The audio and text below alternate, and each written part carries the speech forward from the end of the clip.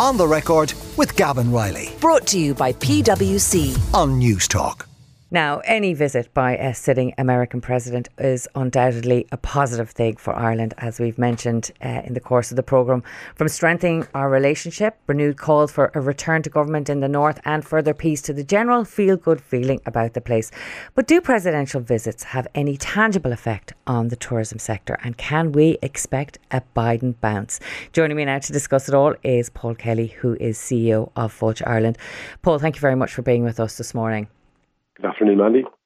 Now, Paul, the United States is the second largest source for tourism to the island of Ireland. What numbers are we looking at here?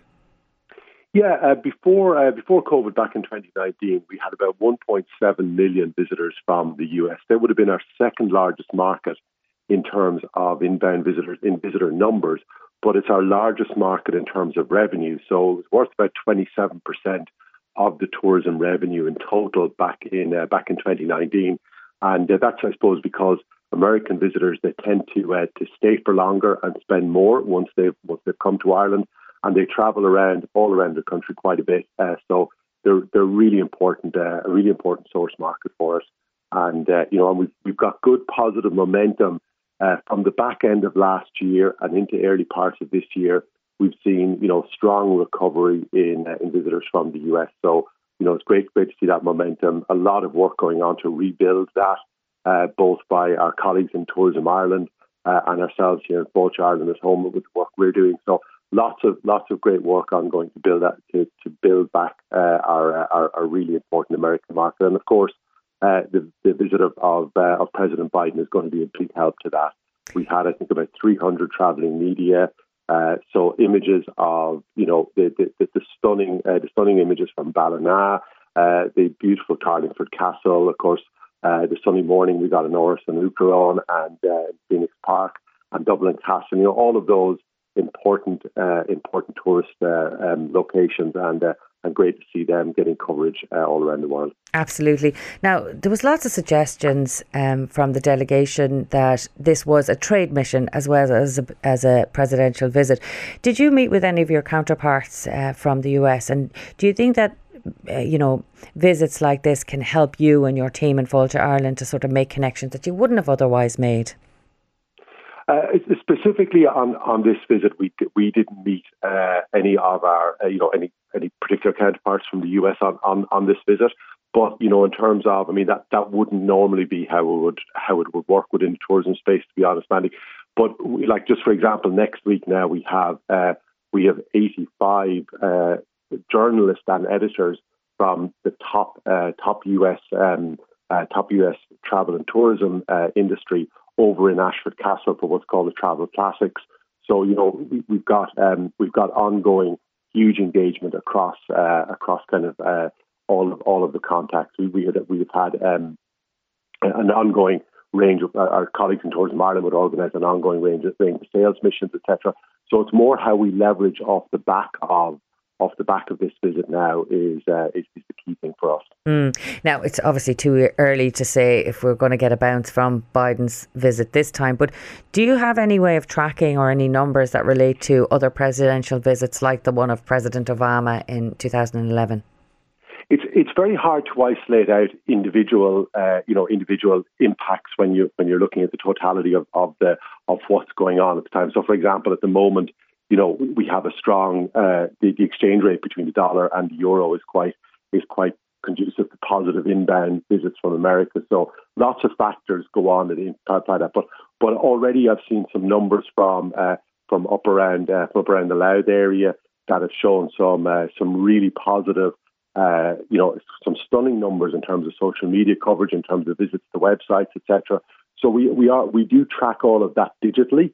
And we are already beginning to see, in terms of increased interest in different areas through various digital channels, and we're beginning to see, increased visits to websites, etc. And that will all help as in terms of, and some of that will convert to bookings and visits. Yeah, absolutely. Well, we'd all hope that that's the case. And when you look at the President Biden visit, and indeed a lot of Americans who come here seem to be, not obsessed with, but definitely more than interested in their ancestry. Is this something that you've noticed from American visitors in particular? Yes, it is. It is a growing trend, and in terms of we've got increase in enhanced services in that area. In particular, I suppose the Irish Immigration Museum, EPIC in Dublin, has got an excellent genealogy service, and they're seeing real growth in the interest in that. And interestingly, one of the things that we're beginning to see is people are tracing their genealogy and understanding what parts of Ireland their family originated from, and then they're designing tours around that. Now, it's still relatively small numbers, but it's really interesting business. And what it does is it brings people into towns and villages that wouldn't normally be on the classic kind of, Killarney, Kilkenny, Cliffs of Moher, Galway tourist trail. It's bringing people into other areas. Small numbers still, but it's valuable to those areas to see that those kind of tours being built around family history. Absolutely. And even you mentioned Ballina there. I had a lot of people texting me on Friday night, about, Irish people texting that Ballina is something to check out. So, as you say, just bringing people off the beaten track a little bit more is something that we all should maybe look at. Paul, I just wanted to ask you a little bit from the tourism perspective on a wider scale. If we did get a Biden bounce this summer, are we going to have the capacity to deal with more tourists? And how is the room situation looking like within the tourism sector for 2023? I know a lot of people concerned about the number of hotels, particularly in rural areas, who have been housing Ukrainian refugees, and whether or not we're actually going to have accommodation for tourism and the benefits, of course, that brings to the area, not just the hotel rooms. Yeah, first of all, I'll come to that in a second, Manny. Just with regards to the people texting you about Ballina, I highly recommend that North Mayo area. There's some beautiful coastline. There's Downpatrick Head up there, and we've recently refurbished and reinvested in the Cage of Fields, and that's a wonderful, interesting experience up in the Cage of Fields. So I'd encourage anyone thinking of going to Ballina, you can go to North Mayo. There's lots more to see and do up there, and as well as the beautiful town of Ballina. So certainly I'd encourage people to get up there. It's one of those undiscovered corners of Ireland, really. So I think it's hopefully this will give it the boost it deserves domestically as well. In terms of, come back to your question about capacity, yeah, look, I mean, that is our biggest challenge this summer is the hotel capacity that we're going to have. We've got about 30% of the tourism accommodation outside Dublin not available to tourism because of its use for humanitarian purposes. So that I think that is certainly going to hold us back. We are hearing from tour operators and others that, in terms of people who want to come to Ireland just can't come because they can't get the accommodation and they're going to other places. So that always kills you turning business away. But that is the position we're in. It is an unfortunate consequences of the horrific Russian invasion of Ukraine. But in terms of, and it is important that Ireland is a welcoming nation, and we welcome and give shelter to those people that desperately need it. But I suppose it's about how can that be done in a balanced way, as in terms of because this problem, I suppose, isn't going to go away anytime soon. So it is thinking about, in terms of how can that be managed best over time. And I know there's lots of people working on alternatives for that. But look, we are facing into that challenge, and that will be a real challenge. The accommodation sector, obviously, financially they will be fine because they're either housing tourists or housing others, and they're getting they're getting paid either way. But it's the other businesses that are really going to suffer in terms of if the visitors aren't in the town, then there won't be people eating in restaurants, there won't be people going to visitor attractions, there won't be as many people taking part in activities, etc. So it is those businesses that in terms of that it could be in some of those areas where a high proportion of the tourism accommodation isn't available. they're going to be the ones that are going to, they're going to face into things. Yeah, and obviously nobody wants that to happen, because if we have tourists who want to come to Ireland, the first thing we'd like to do is accommodate them. And one of the ways that can supplement, I suppose, hotel accommodation is through Airbnbs. What's happening on that front? I see a story in the business section of the Sunday Independent today about that, and prospect of legislation coming in and the EU overruling that. What's the situation there for people who want to actually provide Airbnb now?